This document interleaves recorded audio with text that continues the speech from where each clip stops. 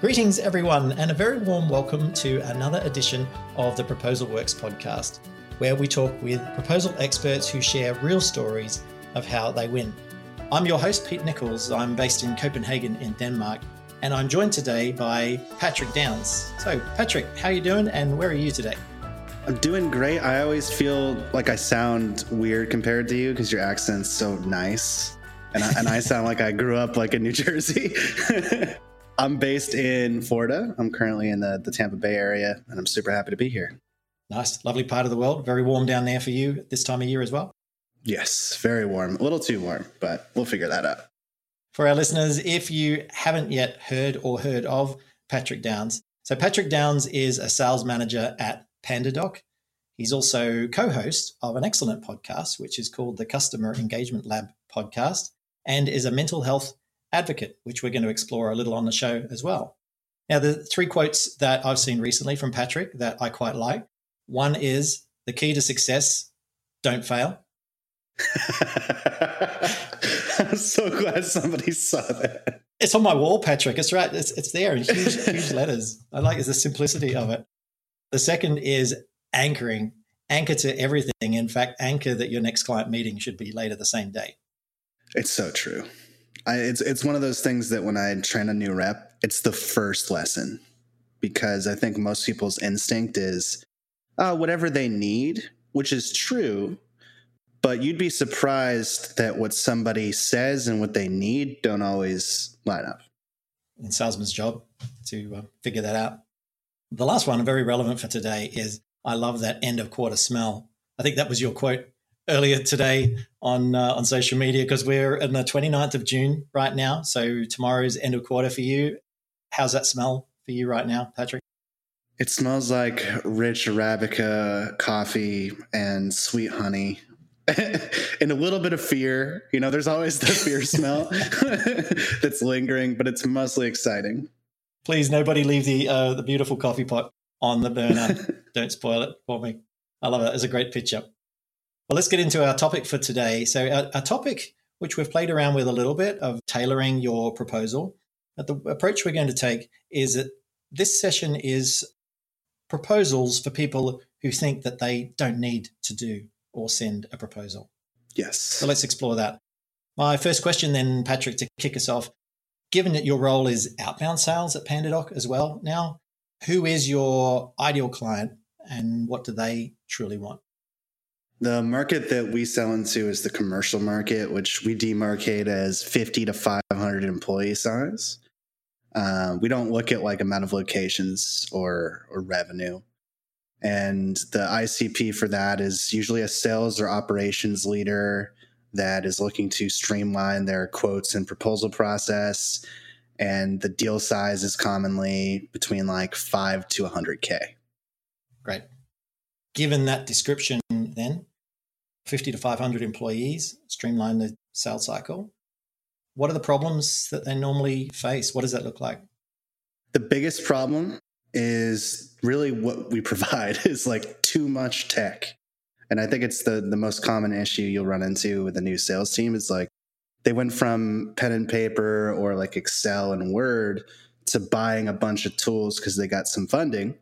And now they have a bunch of tools that either don't connect or they do connect, but they didn't have an operations or IT person to properly set them up. And their reps are working out of all these different systems and spending way too much time and making a lot of mistakes. The number one problem that I see PandaDoc solves is like it removes errors, like putting the wrong name or the wrong legal clause or the wrong price that could potentially lose you a deal is what we help with. Right. Well, that was actually going to be my next question, is the mistakes that they make, because I see that and I'm surprised in a way that you bring up that tech is the thing that you solve because you're working for a tech company. So what's the difference between their tech and PandaDoc, your tech? One of the big things that we provide is our implementation. If you look at a lot of our competitors, they provide an amazing service, but they just don't focus as much on implementing the software. And that was kind of a hole that we saw in the market in general. Because I think a lot of people assume, oh, it's e-sign, pretty easy. You just upload some PDFs, you put some fields on it, good to go. I think a lot of companies sold it that way. But we don't sell PandaDoc without onboarding. We want to make sure that you talk to somebody internally and make sure it actually connects. And we have 15 native CRM integrations, as well as connections to Zapier, an open API with an SDK that you can use. So like, if you actually talk to us and work through it, by the time you implement PandaDoc, it will be touching all of your tech, and we can help glue even other parts of your tech stack together that don't even touch PandaDoc. So rather than people doing the copy-paste glue, the human glue, that the system should just do its thing. Because I've met people that use an e-sign tool that still copy from Salesforce, like the name or the email, into their PDF to send it out, even though the tool integrates into Salesforce. Yep. So like, you'd be surprised how many people do that still. As you described that, what comes to mind is like even Excel. Like it's a pretty basic tool, and then it has all these fantastic features to it. And where I've been looking across the shoulder of someone who's on Excel and they're going copy paste, copy paste, copy paste. And you say, hey, by the way, do you know you can just fill down, like this, the face that they give when they turn around and realize that what you've explained to them would save them 2 hours a day of what they've been doing for the last 5 years of their life. And then they just hate you at that moment. I wish you hadn't told me that, because I just don't know how to use the tools, and nobody showed me. So using the tools really well. Let's get into a real life example then. That's one example of Excel, which can be really ugly.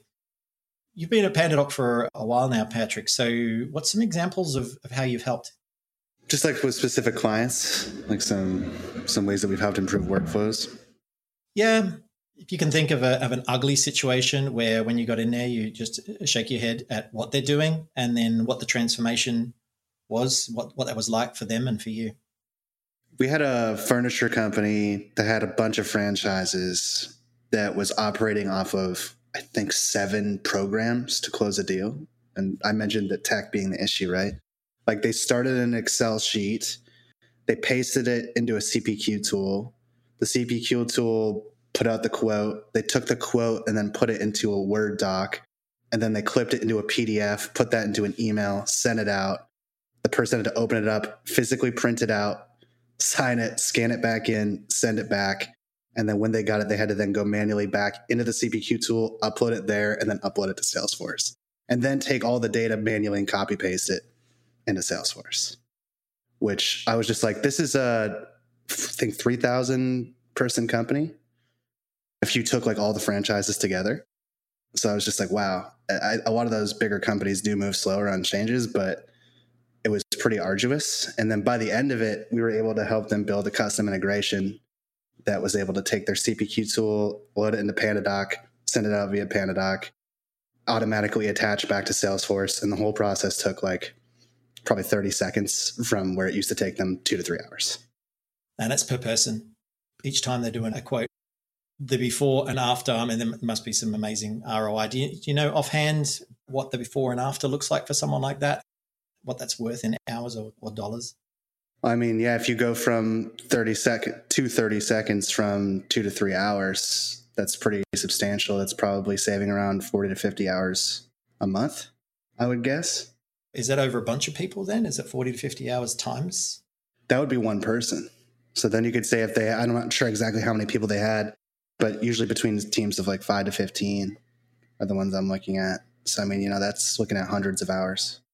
Yeah, which is many thousands of dollars. Okay, so the business case is good. With the title for today's session, then, we wanted to zero in on those folks who say, I don't need to send out a proposal. I've got a web page or something like that. So what are some examples that you've seen, Patrick, there where people think that they don't actually need to send a proposal at all? A lot of transactional SaaS companies don't even send documents. Like I've worked at a couple where they have a back end on their pricing page that the sales reps can go into, and they just enter in like 4 users, 1 onboarding, and they just hit a button after they put the credit card in and just activates the account. Then they're done. And that works great if the person you're talking to is like, yes, Patrick, I want to sign this or I want to sign up. Because at that point, all you have to do is, set everything up. But if you want to continue to sell and actually like give people a full breakdown of what you're providing for them and give them the transfer of confidence that sales really is, I think that's really hard to do on a back-end web page. I think people are probably losing deals on their one-call closes that they think they're getting because they're just skipping a step. So what they think wasn't an opportunity, it's just because they were using a blunt instrument of like a landing page, and that wasn't enough to convert.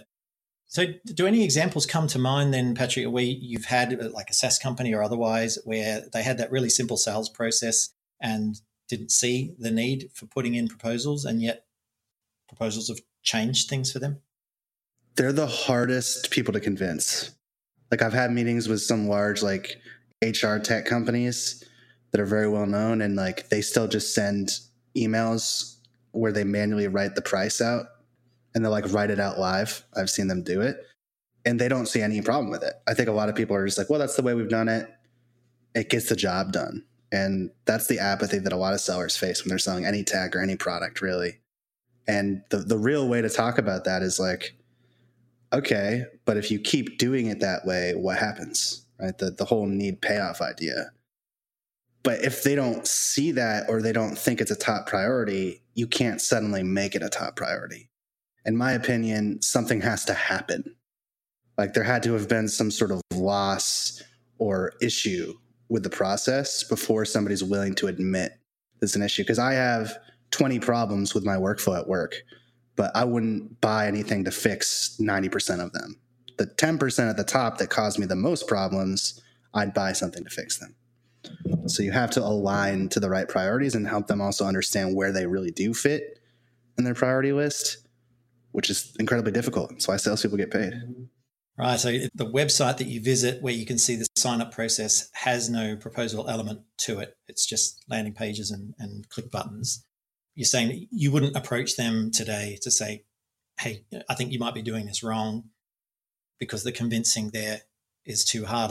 When do you find yourself in that conversation then? Can you think of any examples where you've ended up in that situation where, hey, proposal is perfect for this? I've had a person like that where I've had two conversations, one where they were talking about the process and just were very adamant that it was fine. And then 6 months later, when they said one of their reps came to them and they were selling to somebody and the client complained about the way they delivered the proposal, and then the person went to another company. And suddenly that conversation was very different. Or it was like, okay, how can you take this process and make it look better? But that person wasn't open to hearing it 6 months prior because they hadn't firsthand seen the loss. Right. And that was a loss on a significant deal then, by the sound of that the customer wanted something more than just a landing page with a credit card and a click button. And, you know, when they say, like, if you see one cockroach, there's millions. So, like, if you see one example of this happening, you can then assume, oh, this probably isn't an isolated incident. This is just my first time seeing it. Okay, cool. So what about tailoring then? How do you think of situations where you've deployed that the classic website doesn't tailor the experience that much of the ordering? It's like, here's the different licenses that we sell. If it's a SaaS product, click your options here. Could you talk about tailoring then, of where that fits in your proposal process today, Patrick, or where you've done it for others? I think the most important part is to set up a template that gives you room to kind of freestyle. As an example, the way we set up our template is there's an executive summary that outlines, like, here are the 5 most common problems we solve and how we solve them. And then when I'm on a client call live, I'll bring them to that section and I'll highlight the ones with a bold in the PandaDoc while I'm screen sharing to them and say, hey, to me, these are the most important ones. Do you disagree? And then I'll have them tell me why. Like, why do you feel like these are the things we can help solve for you? So I'm getting them to explain back to me the value that they hopefully saw in the demo to essentially check if we're on the same page or not when it comes to how we help. And this has been a huge gate for me. I think of, like, almost everything in my sales process as a gate from one stage to the other. This is part of the gate to move from the demo to closing. Where it's like, all right, if we're in agreement that these are the problems that we solve and that we're going to solve them, I'm past that phase and I don't need to think about selling you anymore. Now it's about getting the pricing to work and finalizing the contract. How is that flow then different for you, Patrick, where you're in either an outbound sales situation, you're doing the outreach versus responding to inbound queries? Is it that different?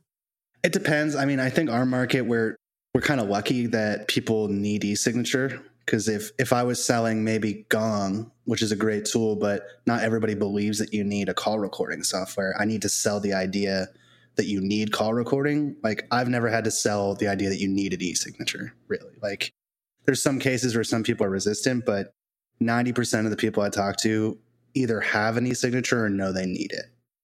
So it's not that different because of that. But I've seen definitely people that need to sell the idea that your category should even exist.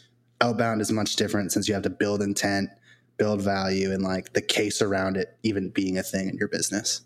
So the template that you have makes it easy to point to those customer needs that you solve. And in the features versus benefits thing, how do you handle the positioning of, well, here's what our software does. This is a feature that you know that they need the e-signature side. How do you see the features part fit into the conversation there? Do you go features and then talk about the benefits of those, or explore what they need? Like, which way do you play that, Patrick? Personally, we don't even mention the features really on the proposal or in our conversation. We leave that, or we try to leave that, to the visuals in our screen share demo.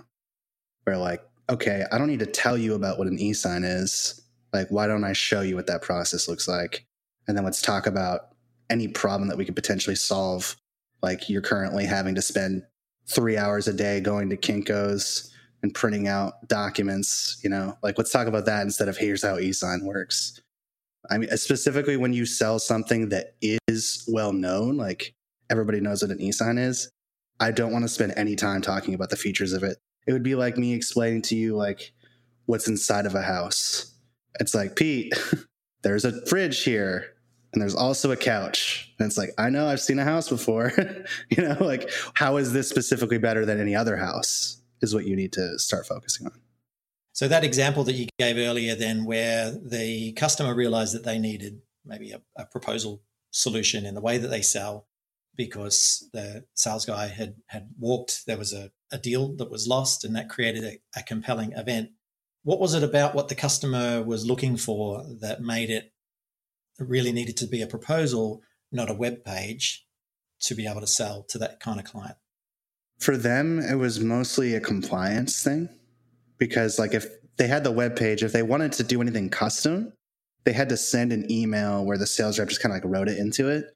So like, if you wrote in a clause that your legal team hasn't approved, like, that's one of the worst problems you can have in a business, is selling bad deals. And that's something I've seen specifically where they're like, okay, the back end webpage isn't enough because it makes their sales process so strict that people break it in ways that are bad. It's like telling a teenager they can't ever stay out past 8. Of course they're going to stay out past 8. And if your process is telling them that, then you're going to end up with situations that you wouldn't have if you had some sort of software that could kind of give a middle ground between, okay, you can change some of it, but we're also locking down parts so you don't mess with our legal language.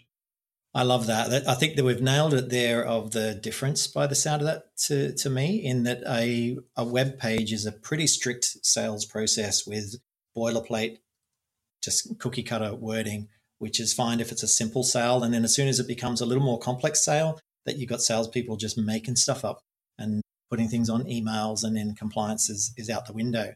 I have a project right now where the key part of it is that it must go to an approver, somebody who has a PandaDoc seat that is read-only. Like, they can't create any documents themselves, but they are the person who gives the thumbs up that this legal wording is fine. Otherwise, they can bat it straight back to the salesperson and say, this is not leaving our premises to get to the customer. This contract doesn't stack up. So the safety is built in. I can see how it would be difficult to replicate that using a website construct, because there's no workflow around a website. Proposal kind of becomes a workflow. Would you say that's nailed where you see that works best? Yeah, I think it comes down to, like, is there an order of operations that needs to happen besides just credit card purchase? If so, you probably need something more complex. And also, you need to think about, I think, the sales psychology portion, where I actually like it when a client opens my proposal while we're on the phone together and they can physically like scroll through it, and it gives them a sense of like, oh, I have some sort of ownership in this, instead of you just asking me for my credit card so you can type it in on a screen share, which feels kind of like cold and clinical and potentially like untrustworthy, versus I'm making the choice to sign this and like be on the phone with you. I think there's a psychology there that really helps as well. where people are being a little bit too assumptive with the close when there's probably a middle ground you could take with a proposal. Yeah, I like that the sense of ownership, almost that technique with, here, hold this pen. And so the person now has the pen in their hand, and because of the way we're wired is this is mine now, and I have a sense of ownership over this thing, and you're not going to take it off me. And if I sign it, I'm kind of signing something that is on my side of the table, not something you're just showing me. Yeah, so that's been an interesting journey through the customization and the transactional nature of where you insert a proposal into that order of operations, as you phrased it. Let's switch gears now and talk about the challenges side of things, but we'll throw the doors a little wider open. Patrick, because in the intro, I mentioned you're also a mental health advocate. So I'm interested in what challenges you'd like to share that you've personally faced and what you've learned from that. Yeah, I mean, I grew up in New England, and just in general, I think people, and when I was born in 92, didn't really talk about their mental health as much. It was better than, the 60s, but it still wasn't incredibly common that people would say, oh, I have schizophrenia. Even if you had somebody in your community that for a fact had it, that had been walking around for years, nobody would talk about it. So for me, I went around as an undiagnosed bipolar 2 for most of my life, I think. And that didn't really come to fruition as something that I even understood about myself until I was 23, like 2015. And that came from like going to the Mayo Clinic thinking that I had seizures, because that's what I thought my fits were. So because I was so convinced like mental health wasn't even like on the table, I actually assigned it to some physical disorder. And that was around the same time I had my first sales job, which was a very intense boiler room kind of like telemarketing job where you had to make, over 100 calls a day and set 3 meetings a day, close 2 transactions, not a lot of autonomy. And it kind of drove me crazy in a lot of ways. And it was this boiler pot because 1, I'd just been diagnosed. 2, I tried to talk to people about it. And the general consensus was quiet down, lower your voice. Like, this isn't something we talk about. Also be careful, which was kind of like ominous. It's like, okay. With the stress of the job, which contributed to my like depression and potentially fits of mania, right? And it kind of like hit a point where I just couldn't be there anymore. And I remember thinking like, okay, is the business world not for me? Like, if I can't talk about it, I'm going to go crazy. And like I ended up in therapy even at that point, but you spend 40 hours a week somewhere and you can't tell your boss about a horrible thing that's happening to you.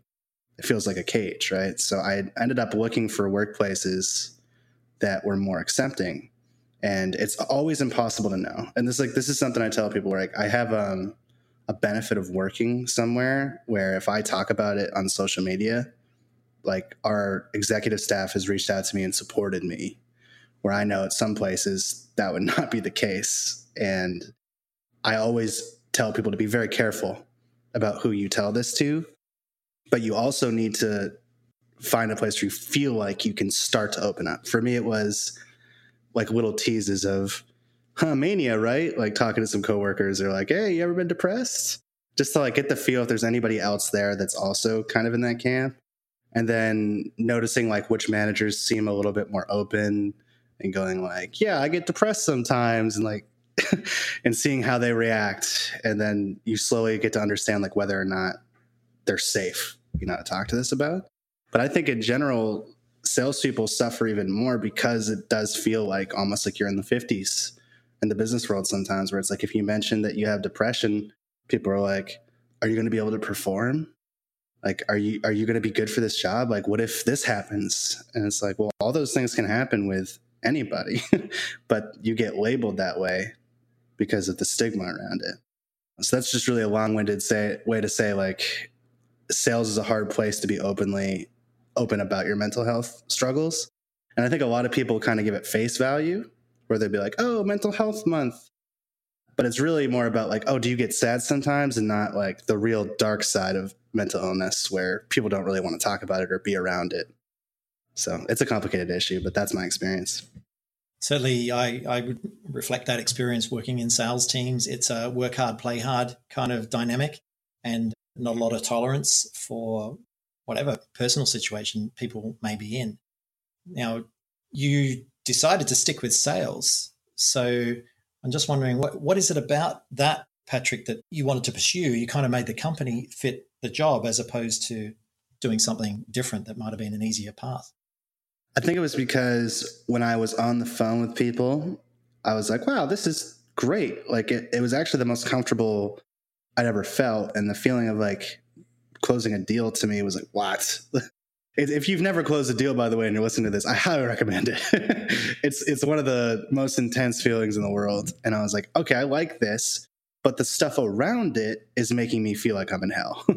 It wasn't actually sales that was making me feel that way. So I was like, okay, I need to find another environment to test my theory that I like sales. And then I did, and I loved it. So I was like, okay, I'm going to stay here. And I've been there ever since.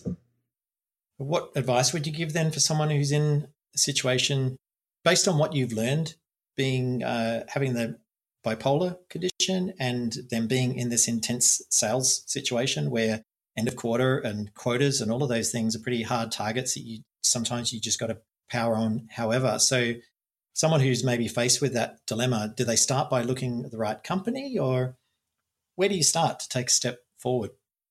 Yeah, I think 90% of the time it's going to be your environment. Like the word sales is so broad, like sales job to sales job can be like a completely different industry. Like I've worked some jobs where I'm like, this is not even in the same realm of where I was before. So I highly recommend looking at your environment first and talking to other people in other environments to see what their experiences have been like. Specifically, if you know other people that have somewhat similar struggles, find out where they work.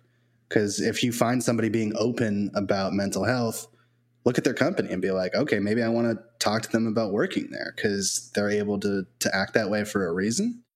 And that means there's like a culture of inclusion there, most likely.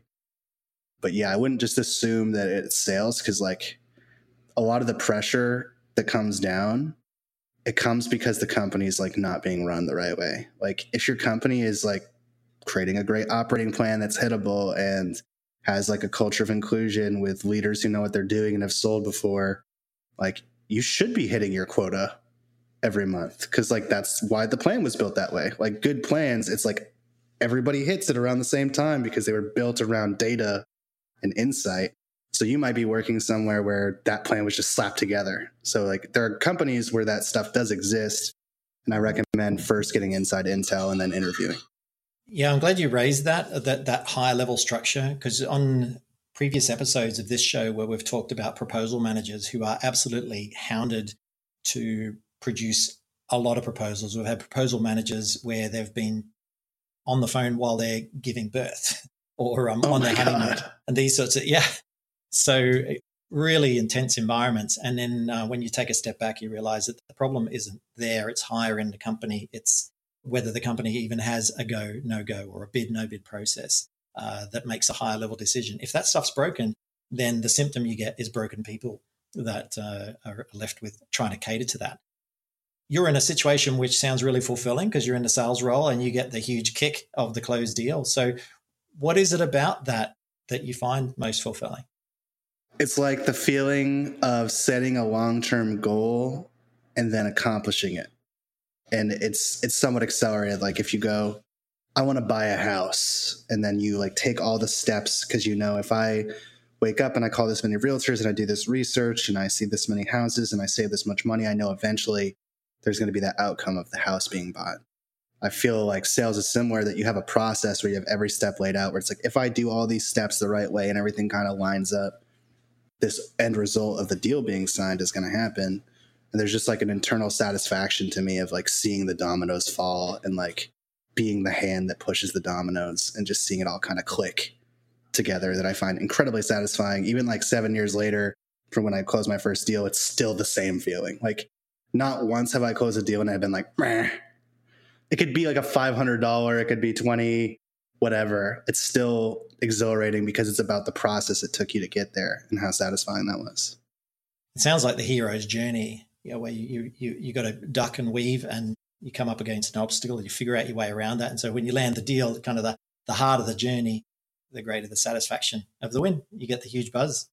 Yeah, the thing that's interesting about that is like, I think that's part of the the main satisfaction is, yeah, you get to see the dominoes fall, but around that one situation, there's dozens of other situations where you try to tip over the domino and the domino like bites your finger, and it just refuses to fall. So when everything does go according to plan, it's so satisfying because you knew how many times it took you to get there.